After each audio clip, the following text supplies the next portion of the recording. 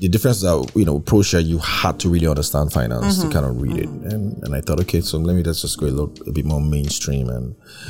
And so I changed it. I also didn't want it to be about me because, Ugo there sounded like it was a blog. I never late claim. It's like, it goes things. So like, no.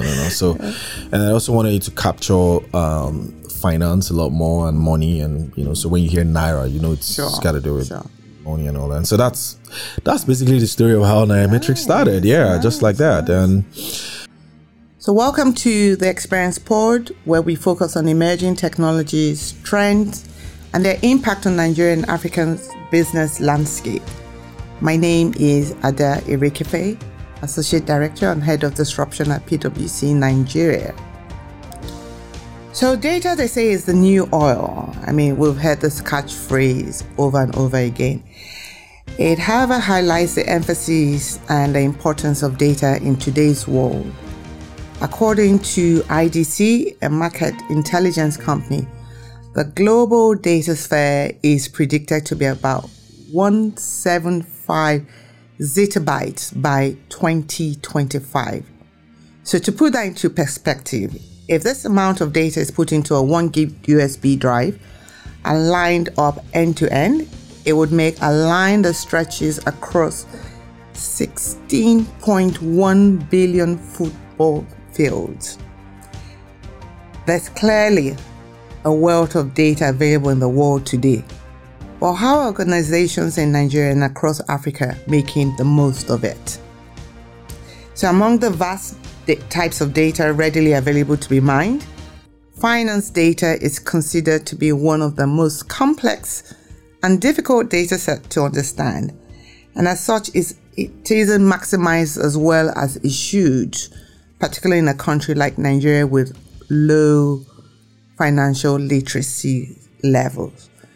Thankfully, Nairametrics has been on a mission to change the outlook of this space by providing real-time, simplified updates impacting the financial, business, and socio-economic landscape.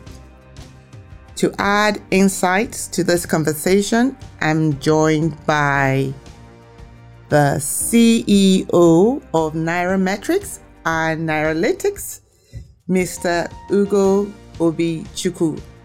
It's wonderful to have you here live and direct at the Experience Center. Welcome. Thank you very much. Glad to be here. Great.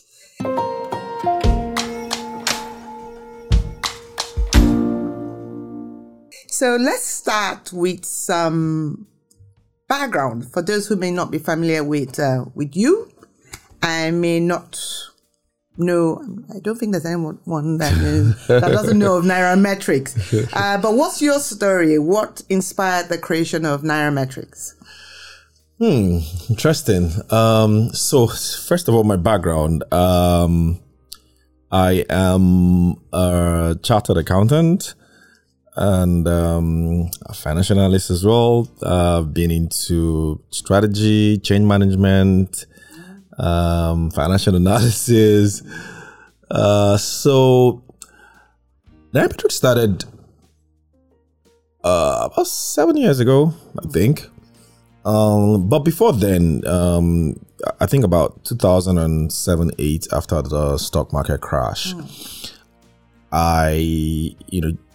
shortly before then, I put me and some friends came together and I sort of brought them together, and then we formed an investment club, and I was the president of that investment club. I think that was like 2006 or so.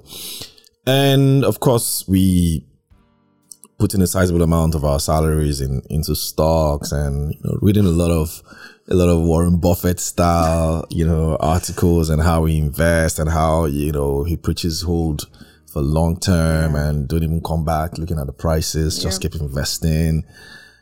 But I mean, in a way, that was also how some of our parents invested at the time. True. And then in 2007-8, we had that really, very high boom. I don't think we ever gotten to that level, since then. And then, of course, the crash happened in 2008, and until today, we never have recovered our funds.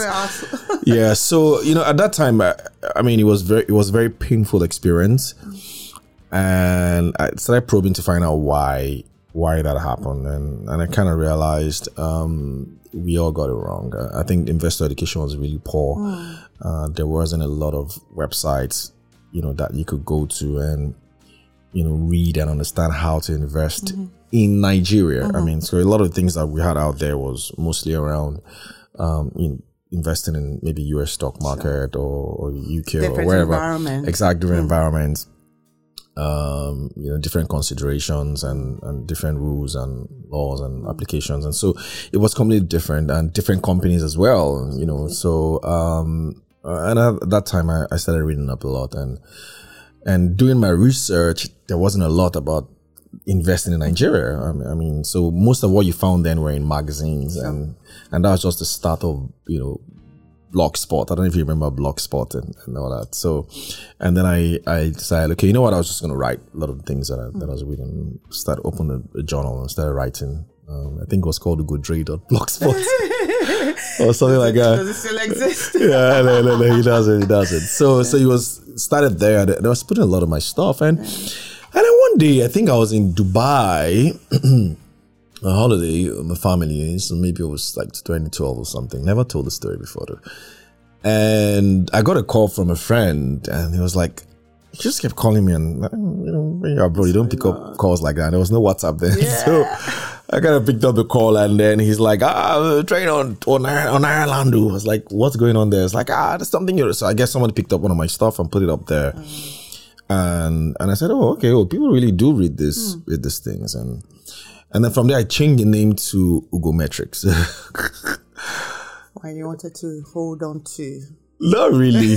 So I read the book at that time. I think it was called Freakonomics.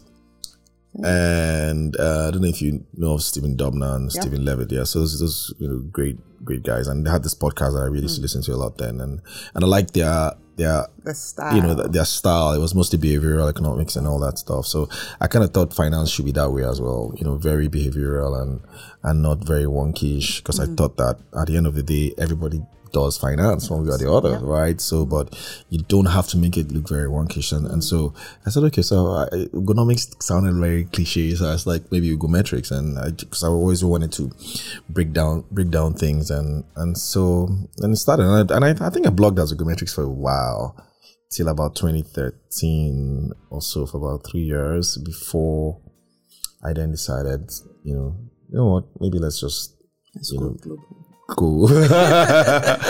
Let's turn this into a company. And I think there was only about one other website that I really liked, and I still like to now, that was doing something close to what I thought Nigeria needed. I think it was ProShare at the time. Yeah, so a lot of us used to read ProShare stuff, but the difference is that, ProShare, you had to really understand finance to kind of read it. And I thought, okay, so let's just go a bit more mainstream. And so I changed it. I also didn't want it to be about me, because, Ugo there, it sounded like it was a blog. I never late claim. It's like, it goes things. So like, no. So, and I also wanted it to capture finance a lot more, and money. And, so when you hear Naira, it's got to do with money and all that. And so that's basically the story of how Nairametrics started. Yeah, just like that. And since then, it's been a lot of work. It's grown. We have over 30 employees. We have over a dozen in-house analysts. We don't call our writers a journalist, because we kind of think you gotta, for you to be an analyst, then it's a space that you fully understand. Sure. Yeah, so you can you have to be very free thinking and open-minded. Yeah. Exactly, and you got to be able to explain the news a lot more. Yeah, so, and we have probably a dozen more freelance who from all over the world. It's just incredible. People who just have a passion for writing, but probably not it's not something that can fend for you, but you can still show your passion by sending those instructive articles, and they will put up there. So. And I think that's basically how we've been managing. It's been tough juggling this with 9 to 5. Early years was very difficult for me as a person. Spent little time with the family. Yeah. So when I close work and I come home, and then and then start looking. Start your second job. Or as we say, your side hustle. Exactly. Yeah. Side hustle kicks in, and they keep grinding on and on and on and on. And the funny thing was that those early years, it wasn't very much rewarding financially. Because. But it was impactful. Oh, yes. It was impactful. And I wonder, I mean, one of the questions I was going to ask, who are your customers? Because for people like me, I don't understand finance as well as you, people who have a degree in finance or background in finance.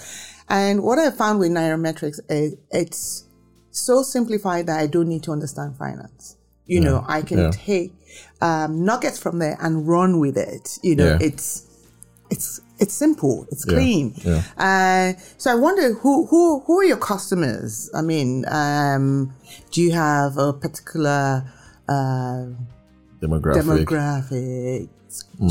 So, brilliant question. And when we started, one of the things that we said we're always going to do, we're never going to be wonkish. We're never going to be that has worked. You don't have to read and start to have a headache.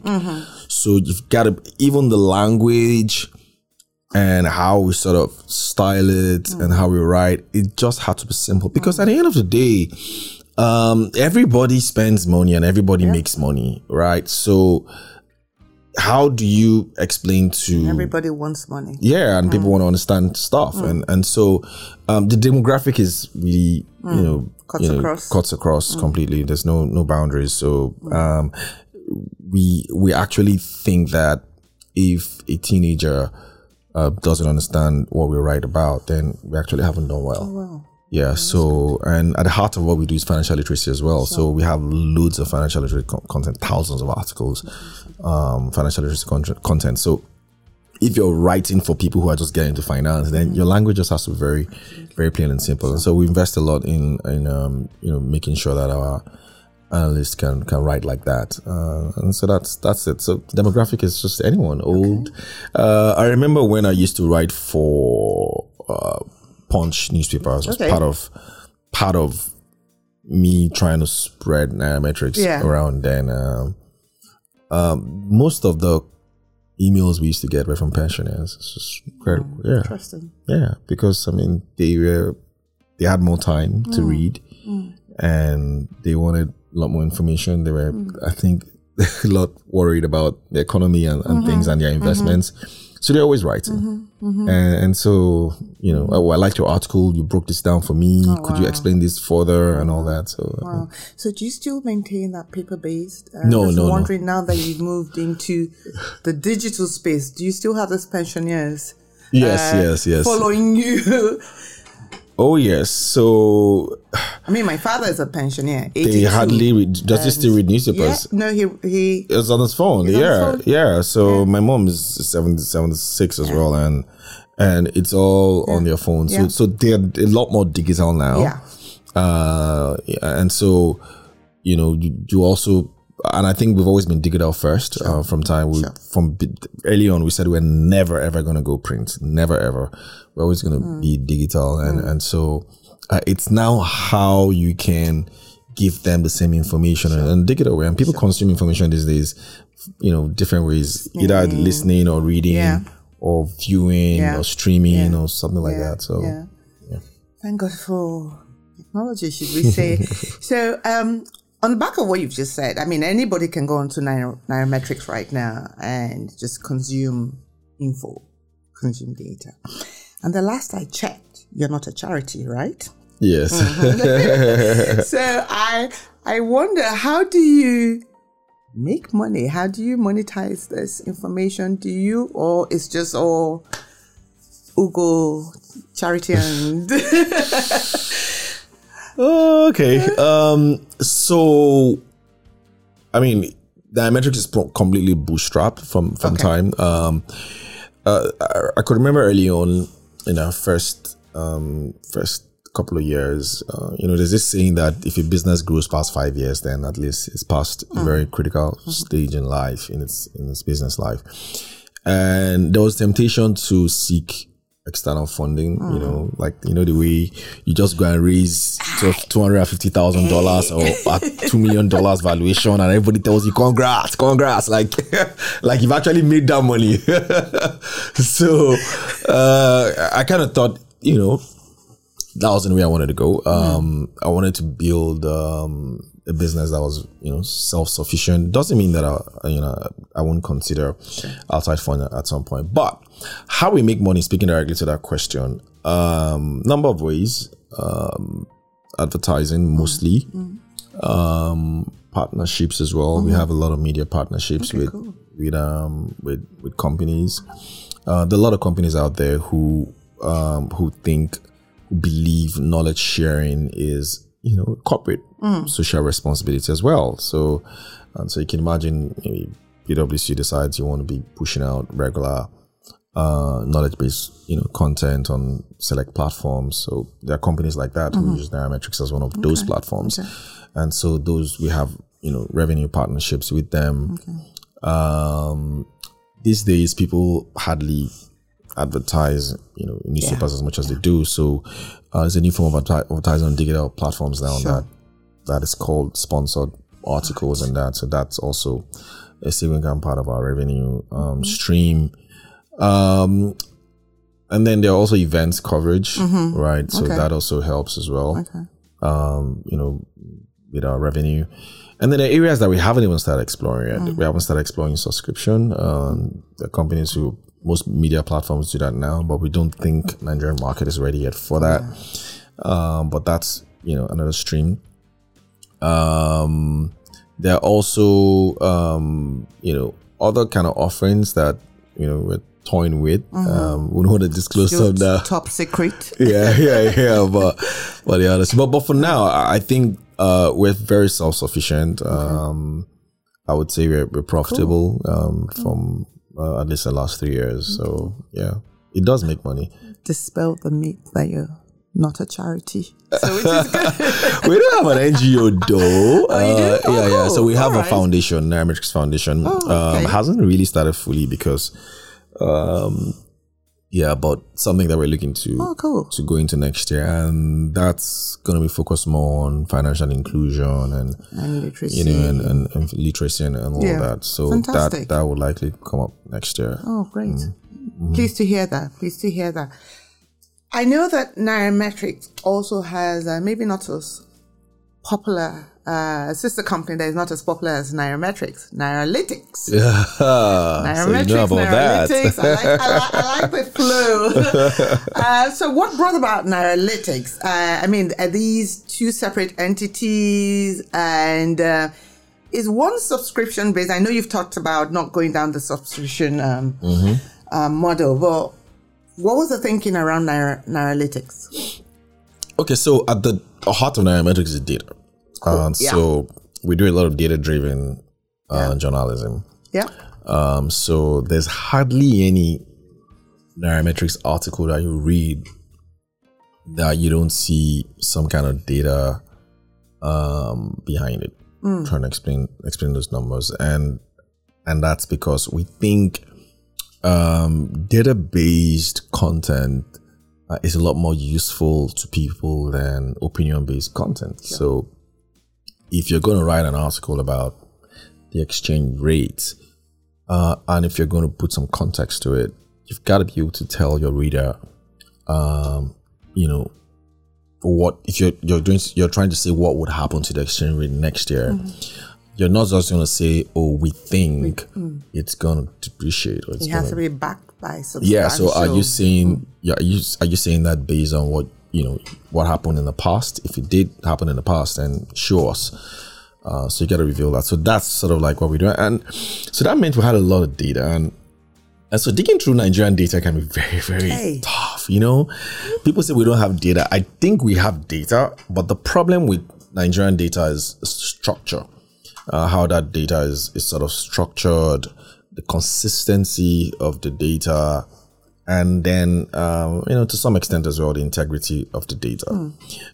And so the NBS, thanks to the good job of Kale when he was there, and even the CBN, they do have a lot of data, Nigerian data, a whole lot. People don't even know.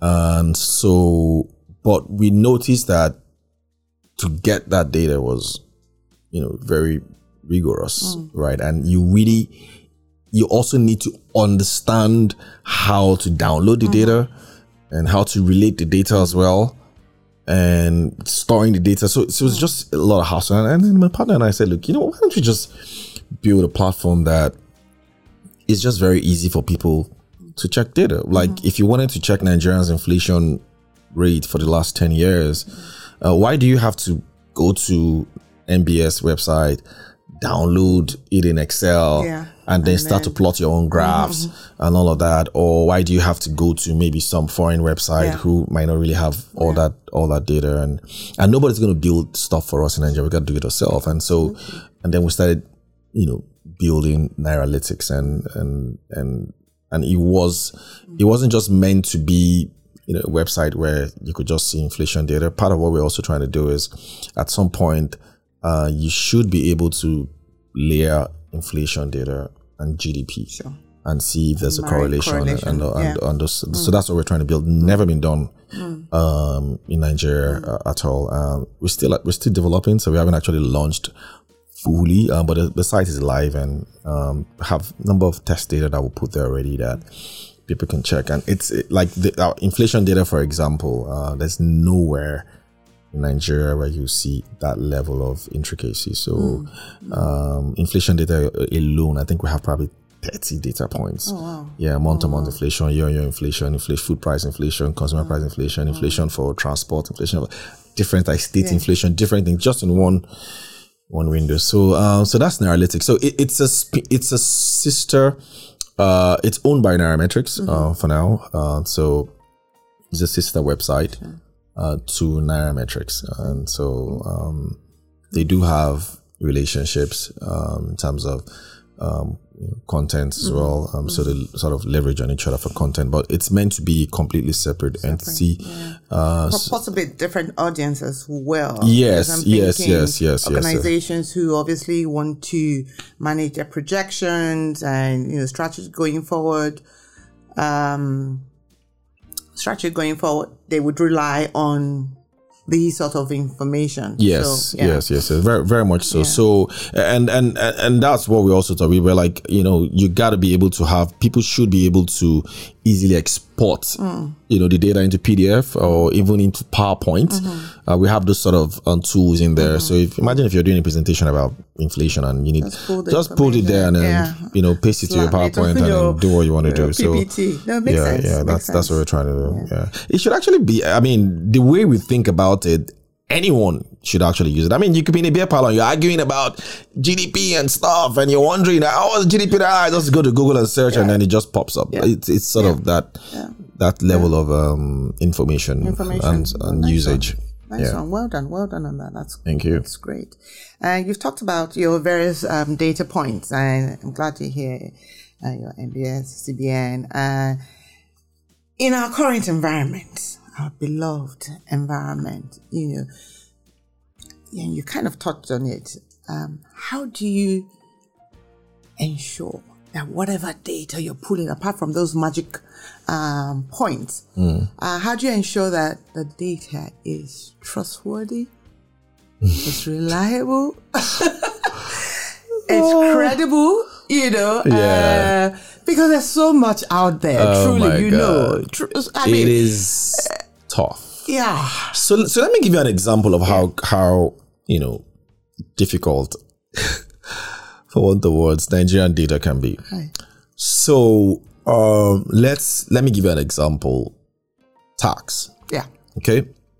So if you go to NBS, they have breakdown of value-added tax by sector.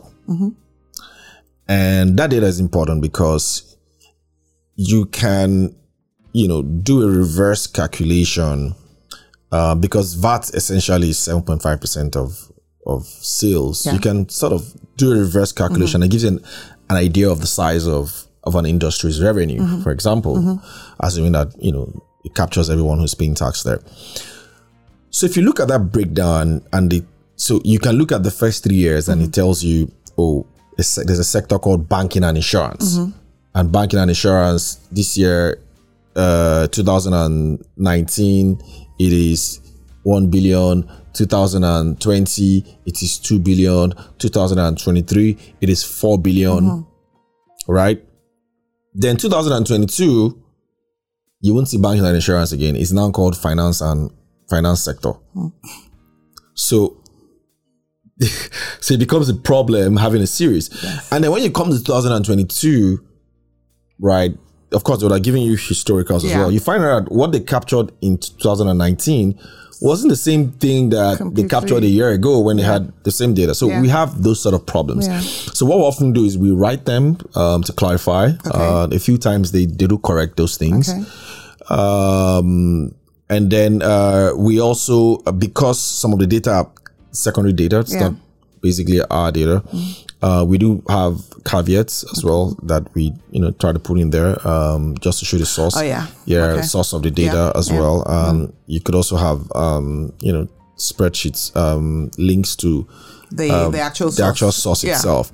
Now, but for our own data, because we also keep maintaining our own data. For example, it's not yet on Analytics. We have data of I think 30 of the most capitalized stocks on the Nigerian Stock Exchange. Their financial statements since 2016, broken down into revenues, cost, and all that with ratios and a lot of stuff.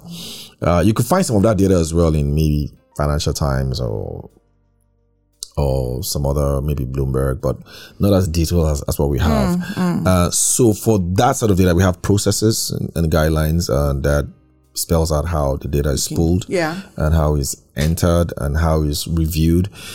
So for example, you can have maybe Access Bank financial statements for 2022, and then Access Bank can go and restate their 2021 financials, which is perfectly fine, right? So companies do restate sometimes. So you have to still go back to what you had before and sort of fix that. So we have those sort of processes in place that we use. I think there are sometimes but I mean, sort of self-correct. Nothing major. Nothing major, really. Nothing major. Because the intention is not to misinform. I mean, data, if people rely on data to make decisions, then it's got to be 99% accurate as can possible. Be. Cool. Thank you. Thank you so much. So I know you kind of touched on your differentiator, but I want you to spell it out a little bit more. What is Nairametrics differentiator? And the reason why I'm asking this is investors love Nigeria. Well, especially foreign investors. I would think so. Love Nigeria. I wish we love ourselves as much as they do. You're correct. And somehow the investors are able to identify the rough diamonds, right? Or the diamonds in the rough. And recently, my favorite tennis star invested in a company that offers similar service. Oh, yes. Nairametrics, trying to be coded. Is Nairametrics open to similar investors? Okay. Or is it a no, thank you? No. So, I mean, like I mentioned, at some point, we're open to investments, but we would not take outside money if we don't think we need it. There's got to be, value to be created from that money. We don't want to, I think value destruction is something that we really hate. So there are a number of projects that we're working on that could open the doors to external investments, because the company Nairametrics Financial Advocates is not just about the Nairametrics website alone. So there are other spin-offs that are coming up. There's Nairalytics now. There's a crowdfunding application that we're working on. It's called should I mention it now? you mentioned it, I'm going to ask you one question. Maybe I'll ask you. Okay, so that's coming up as well. So there are a number of things that we're working on that could open the doors for that. Now, what differentiates us from the guys? Because I think I know who you're talking about. Since you didn't mention names, I won't mention either. So I think that they're very, very good platform. I do read it as well. But they're mostly subscription based. Yeah. I think, this is just my opinion. They are styled more like The Economist. Okay. Right. But because they are not, everyday, news or analysis. Sure. So ours is everyday news and analysis. And our demographic is a lot wider. Yeah. So we cover crypto, we cover tech, we cover the economy, we cover financial literacy. Just think about anything entirely. So that's different. So we're probably looking to be like, if you ask me website that we want to be like at some point, maybe Financial Times. That's where I think we want to be like, even though we're nowhere close at the moment. So completely different. And so the business model is different as well. Yeah. So our business model at this point didn't require external funding, and that's why we didn't go that route. Because we didn't think that a subscription-based model was what we need. We need at this point of our growth, and I think that we've sort of justified that with our numbers and how sustainable we are. Sure. And how we're also growing. But if you were going, the subscription model, it takes incredible amount of time and energy to build it out. So, and I would think that you would require funding so that you can, expand sustain, the early years of maybe, losses and all of that. Invest a lot in that technology. So that's why we didn't go that route. Sure. But it's also good to go that route as well, because different sort of offering for financial content is important for any economy. Like I said, you have Economist, you have Wall Street Journal, you have Financial Times, you even have Business Insider, and everybody's coexisting. Of course, there's CNBC and all of that. It's a big space. Yeah, it's a big space, and I think the more exposure we give to Nigeria from a media standpoint, I think they're better for the economy. I agree. We have a lot of people outside Nigeria that have reached out to us just to get context around stories or happenings in the country. We've had a number of people who acquire big companies here that you see in the news. They reach out to us, behind the scenes, to just vet discreetly. They're like, you validate what they have. Exactly. We saw what you wrote about this guys, and what exactly is in there and things like that. So, and I think that's good for the country. And then of course they also see opportunities. One of our analysts was in, I think it was in Paris a couple of days ago with the founder of Binance, and he told him that he likes his job. He's right. He likes what he does. So they do read these things outside of this country. Beautiful. So the more of such platforms we have, I think the better for the economy. Yeah. Nice. Well done. And we don't all have to follow the same path. Of course. That's why we're different. So speaking to your business model, would you say, if I was to name it, would you say you've latched onto the data as a service business model? And by that, I mean, do you offer, I think you kind of touched on it a little bit, do you offer bespoke data services to clients? Yes. Individuals? Yes. So we do that currently. Well, it's a smaller part of our revenue stream. And the reason why it's a smaller part is, I think that we haven't been, and I guess the market as well, haven't been able to, create the right business model or the monetization model for such a service.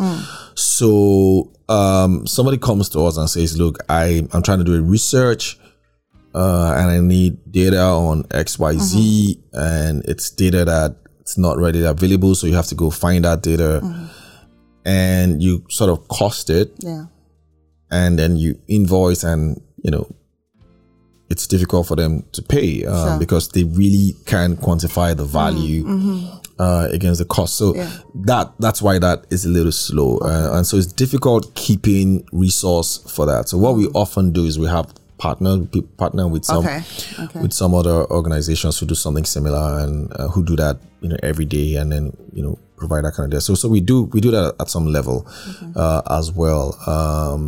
But I think the model that would work, and we're seriously studying Statista,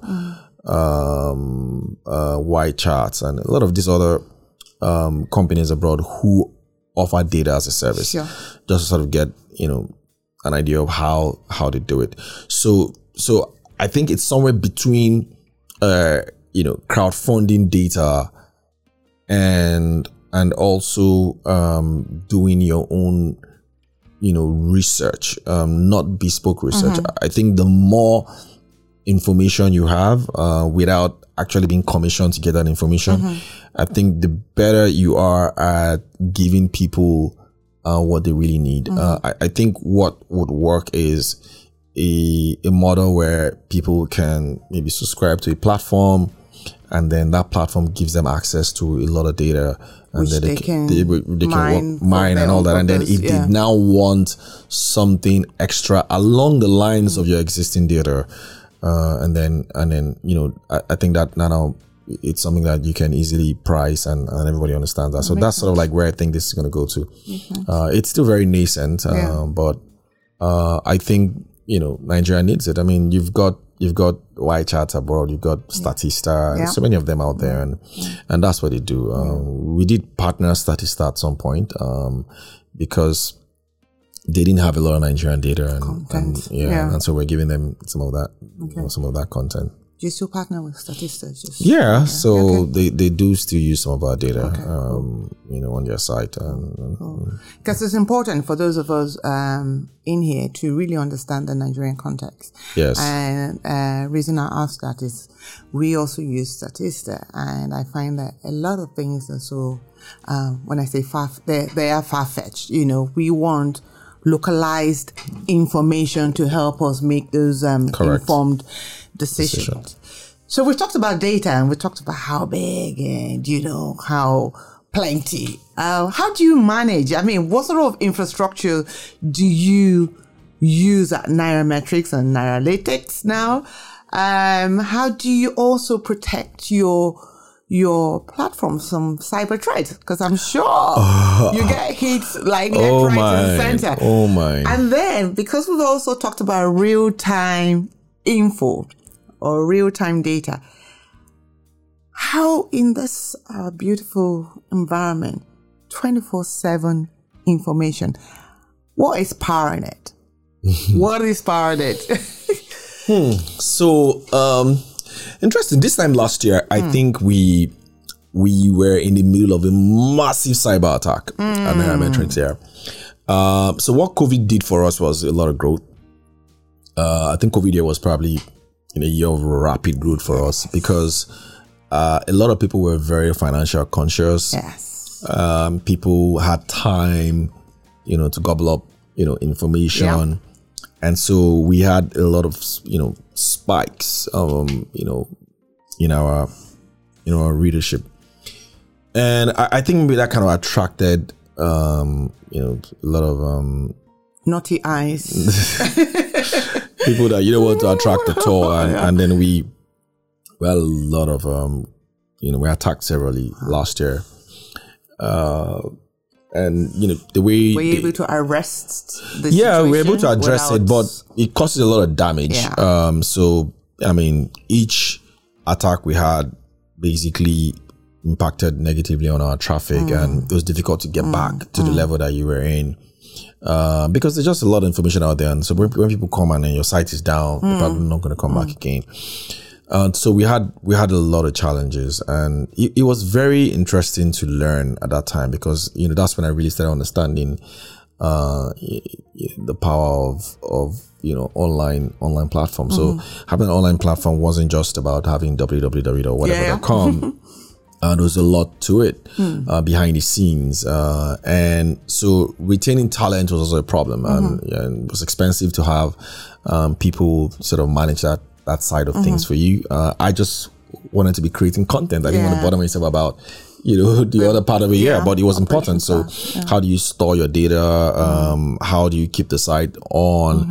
How do you also get analytics around visits on your site? And how do you ensure that you have proper firewalls?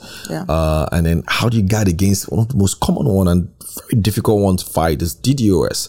So DDoS attack is basically some guys out there would just flood your website with a lot of traffic. So think about everybody trying to get on the highway at the same time. It's just going to be a jam. And so they just jam your site and your site crashes. And so we had a lot of all those attacks. And then sometime late last year, I think in December, we decided we're going to have to outsource, ramp up and outsource. And so we currently use the highest tier of our content management system. We use, I think it's WordPress, but it's called WordPress VIP. That's like very high tier. It's pretty expensive.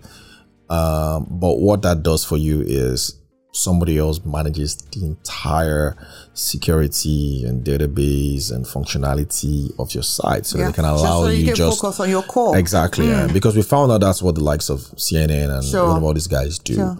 And you don't want to build a team that's going to be doing that for you, because that's just quite expensive. So that's what we've done, and that's how we've been managing, that, and that's basically what we're replicating across our entire platforms, including the new ones that are coming up as well. Because if you don't have solid cyber security prevention tools, then you're always going to get attacked. It's like having an office space and office location, and you don't have no security or no access. Okay, so cool. So would you say, most organizations, what they're sold, have or are going through this whole digital transformation journey? I think for you guys have already been in the journey itself. Has there been anything that you've done differently after COVID? COVID was a rook shot for everyone. But then COVID was also a blessing in disguise, because it meant, you guys wake up and smell the coffee. Technology is abound, disruption is abound. How do you keep your business resilient? Do you want to talk to us about, maybe, I'm not sure if you were nice and strong during COVID? COVID was, like I said, COVID, I think, still remains one of our best years. And I think we were inadvertently prepared, because it wasn't like we were prepared for COVID. But I think sometime in 2019, we started using a lot of virtual tools, and we were doing a lot of hybrid kind of work. In 2019, and we started with tools like Slack. And then we now moved to Office, because Office was cheaper, and it had different things in one bundle. So, and then we moved to Teams, and so we always use Teams, or using. So today, we're hardly in the office. Everybody basically works from home. We only come to the office, I think, twice, maybe a week. That's when they come to the office, just to bond. So you were ready. We've always been ready. So we're ready, and so all we just did was just sort of ramp up. Double down on those tools. So we use a lot of those things. So whether it's assigning tasks, fixing meetings, sending in articles on time, but every single thing is purely digital. And I think that that's basically where work is headed. One way or the Future other. of work. Future of work. So, and I think part of our plans next year is to invest heavily in things like that. We're trying to see how we can use things like AI to make our workflow a lot better. And even automate how content is written. Right. I mean, for example, every second week in the month, or maybe you always have inflation numbers pushed out. So why does somebody have to sit down and write that? I mean, can't you have artificial intelligence sort of automate those sort of things for us? So that our analysts can focus more on explaining the news. So those are sort of the things that we're probably going to be toying with next year. We're also thinking of how do we also start to put content in like the metaverse. I mean, like if you wear your VCR and you're in that metaverse, you also want to read newspaper, you want to read news, you want to know what's happening. So we should be able to give you content along those lines as well. And as you're maybe playing your game or you're doing whatever it is you're doing in your metaverse, something just flashes and says, oh, inflation rate is this or GDP is that, and you read and you click and you quickly just pop up and read it and then you go back to what you're doing. So those sort of things. Gamifying inflation rate, right? But then, truth be told is that's how it sticks. That's how the literacy improves. Where you inject real stuff with fun stuff. But I like it. Quite cool. Quite cool. We're looking forward to, what you guys are doing. People like us that I think on my way to work, quickly going onto Nairametrics and just quickly scan what's happening before we're engrossed in the day-to-day. So let's step it down a bit. Thank you. And let's me ask some hopefully fun questions. These are like our 3 compulsory questions that we ask all our guests. The first one. Predictions. What was the last prediction you got wrong? Okay, so the last prediction I got wrong. So last year I had 10 predictions for the year. I think I was 7 or 10. But the one that I really got wrong that surprised me last year was I thought the cryptocurrency bubble was going to burst last year. Oh, really? Yes. I thought it was going to burst last year. I wasn't expecting it this year at all. So, and then it's sort of like cautious. It's sort of like just went to the moon, like they say, and I'm like, how did I get this wrong? So I don't know. I think I wasn't expecting a lot of the stimulus that happened last year to still channel its way to cryptos. I was surprised, and so this year when the bubble did burst, it was also surprising. I also did not expect the level of interest rate hike that we're seeing. I didn't think that. I did expect inflation to come up, but I didn't think it was going to be so. I mean, to answer your question directly, I think it was not predicting the cryptocurrency bubble accurately. I did think it was going to happen sooner. I think aside that, it's pretty fine. Cool. Even the precision of the naira, I think I was accurate on that as well. Yeah. 1,000 naira to a dollar. Yeah. Oh, really? We're not there yet, but I think that. I mean, you asked me to predict that. I think that's likely going to happen in December or early next year, if conditions remain the same. And I can always back that up with data. At this point, I say, in God we trust. Everybody else pay cash. Yes. So my second question would be, what is one view you seem to find very few people agree with? One view that I seem to find. Let's see. What could that be? Well, so one area that I tend to disagree with a lot of my contemporaries. When I say contemporaries, I mean people who I often discuss Nigerian economy with is so I think that a full-fledged floating of the naira might not be a solution to our exchange rate crisis. I think a lot of people believe that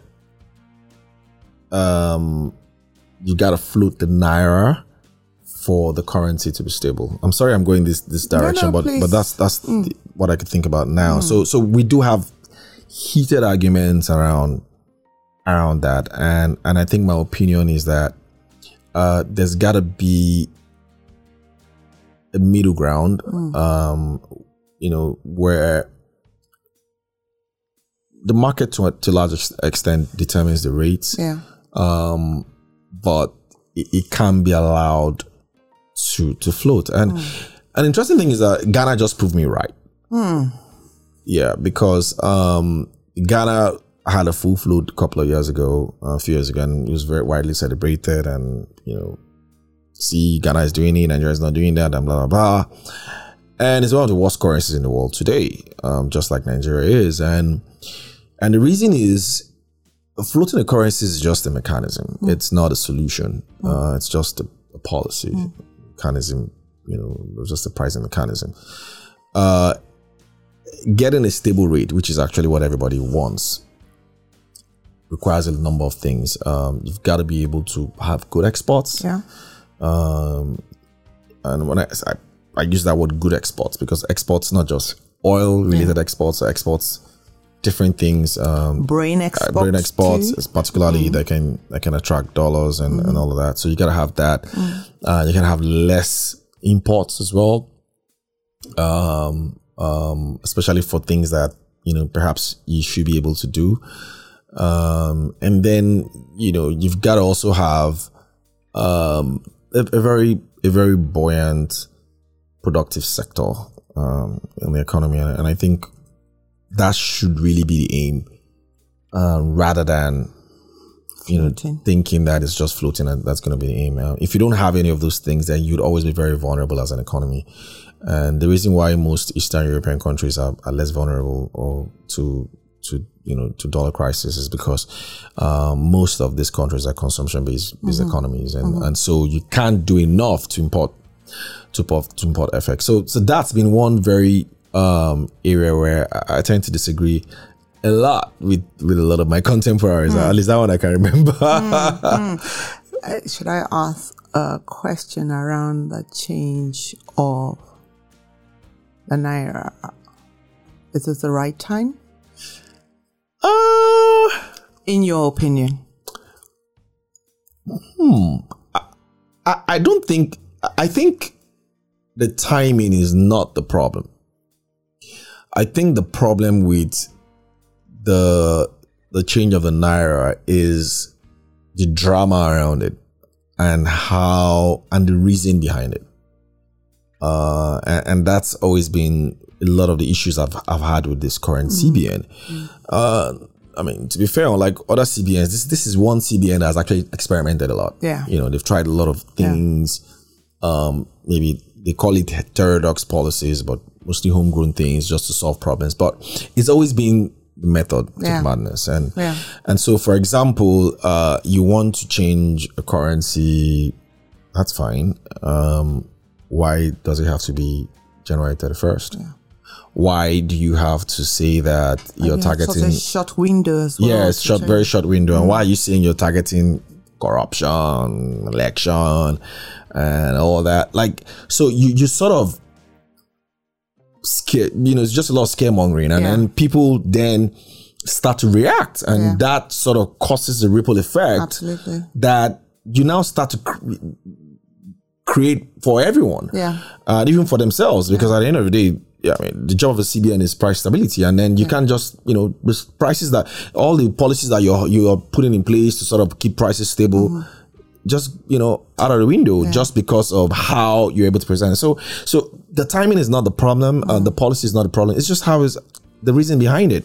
All you had to come out and say is that, look, we got to change exchange rates, the currency, sometime in December. I probably should have announced this 3 months ago instead of all these clandestine moves, and say people have a year to change it, because give people enough time to sort of, do that, and not say that you're trying, it's an effort at trying to, attack corruption. Yeah. So let me give you another context. You have about 2.3 trillion out there that is not in banks and it's not with the CBN. It's just, in circulation in people's homes. What's the point trying to, delegitimize that money? Yeah. Don't you think that money is useful in the economy? If I had 200 million naira in a well somewhere in my house and I had a year to maybe dispose of that money, I would probably use it to go buy. You spend the money. Spend the money now, and that's what the economy needs, and not get me to go and buy dollars with the money and still do the same thing that you didn't want me to do. So I think that's just my own take on it. Yeah, the rationale around it is just completely off. I'll reserve my comments. Probably talk to you about my comments offline. Okay, so my last question is a mystery question from our previous guest, Mr. Owana Esang, the CEO of Primera FMB. Okay. And he says, he had no clue who was coming in. So his question is, if you could go back 10 years and change something about yourself, what would it be? If I could go back 10 years, that would be 2011, right? 12. Me, I like to speak about the economy a lot. That's really that's my forte, because you gotta move on in life, man. There are things that happens, and they all happen for a reason. But if I was to go back and change something, it was how much I was against removal of fuel subsidy back then. Oh my God. When I look back to that time, I just feel ashamed of myself. It was some of the things I wrote, articles I wrote back then, and all the going to the streets, demonstrating. And because then Okonjo Iweala and Sanusi were explaining to us, take it off. And we're just so, I think if I could go back, that's probably what I'll change. The protest. Yeah, it's sort of protest. I think that we probably should have listened to the government, and I think people should listen to the government a lot more than criticize. It's good to criticize, to be honest, but I think you have to be able to discern. So that is why today, when we even like our approach to content and nairametrics, remember I mentioned earlier, it's got to be data driven. So try as much as possible to take your personal convictions or your opinions out of things and just allow data explain it for you. So even if you're criticizing, it's a lot more constructive. And I think at that time, a lot of people did not bother about data.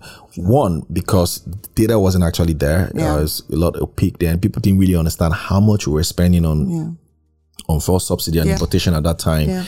And people didn't also trust some of the data that the CBN was pushing out at that time as well, because that's, I think, maybe the early years of Sanusi or something. So, but I think now people are a lot more informed. So people that's why the rationale is different now. So people understand why you should take it off, because people now have, have the data. So, so for me, I think that's something that I would change 10 years ago. Because 10 years, aside from that, 10 years ago, I was living my life. I was enjoying life.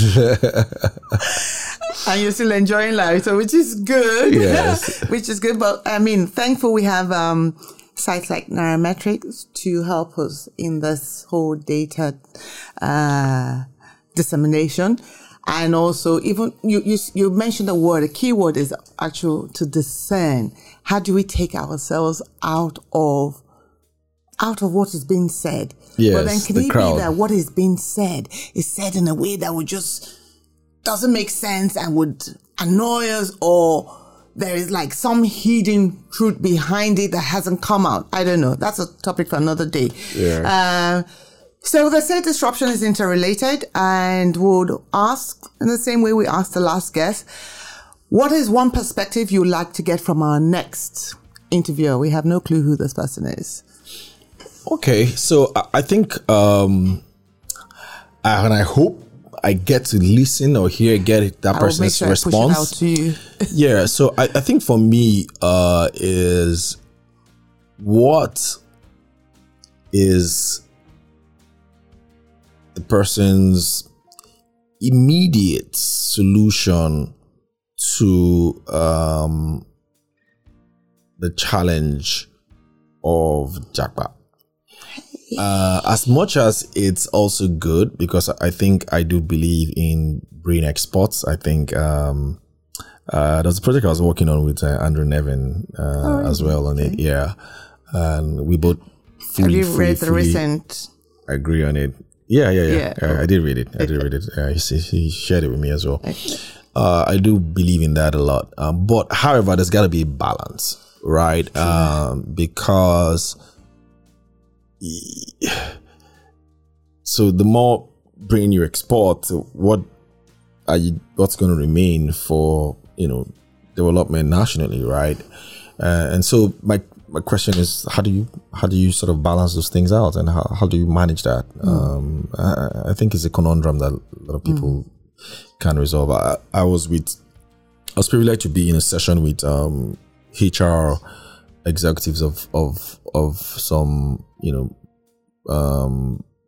multinationals and blue chip Nigerian companies. I think it was organized by a bank some months ago, and they had me come speak about the economy and stuff. And at the end of my talk, they now went right into the debate, and the debate was, how do they retain talent? Like, they do understand Japa is important, but look, we've got a business to run, so how do we retain talent? How do we balance that out?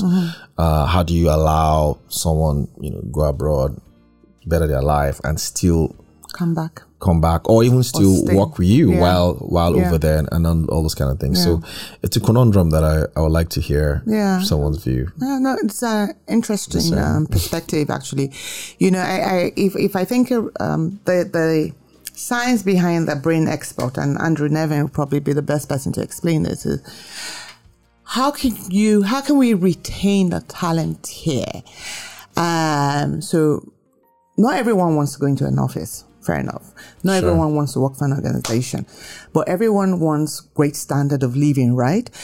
So how can we ensure that whoever is here, the developer, the content creator, can earn a decent wage, without leaving the country? So in this case, when we talk about decent wage, or can earn FX, let me call it what it is. Yes. And still remain here. Yeah. And I think that's one of the steps to retaining, or maybe your question to the Japa syndrome, because truth be told, we're all looking for a better life. Really, yes. And that's the thing. So it's also beyond earning. Yeah. So people also want, better life. Nobody wants to bother about using generators or by going to go and buy fuel or insecurity, as much as you also have insecurity abroad as well, probably even more than you have here. Of course. But there are just some things people don't want to deal with. I think the basic stuff. Yeah, the basic. People also get irritated by our politicians. That's enough anger, and also we'll get there. Have you got your PVC? Oh, yes, okay, yes, cool. yes. All right, just wanted to check that. Thank you, Ugo. It's been a pleasure having you here, listening to you. I think I'm more, what's the word? Financial savvy. Just by I become more financial savvy just by listening to you. But thank you so much for your time. Keep doing what you're doing, looking out for the NGO. Yes, I think that's important. Yeah. I think that we all need to be part of this change. Yes. And being part of this change is being literate in, if it's tech, if it's finance, if it's whatever we find ourselves in. So thank you for the great work you're doing, and keep doing good stuff at Nairametrics. Thank you for having me as well. And I think I must close with expressing how amazed I am with your offers. Great, thank you. So you're listening, you should come check the Experience Center. I think it's an amazing place PwC has built here, and I hope that you can have a lot more people come and, learn and be part of it. It's really great. Thank you for having me. Thank you for the plug too. Thank you.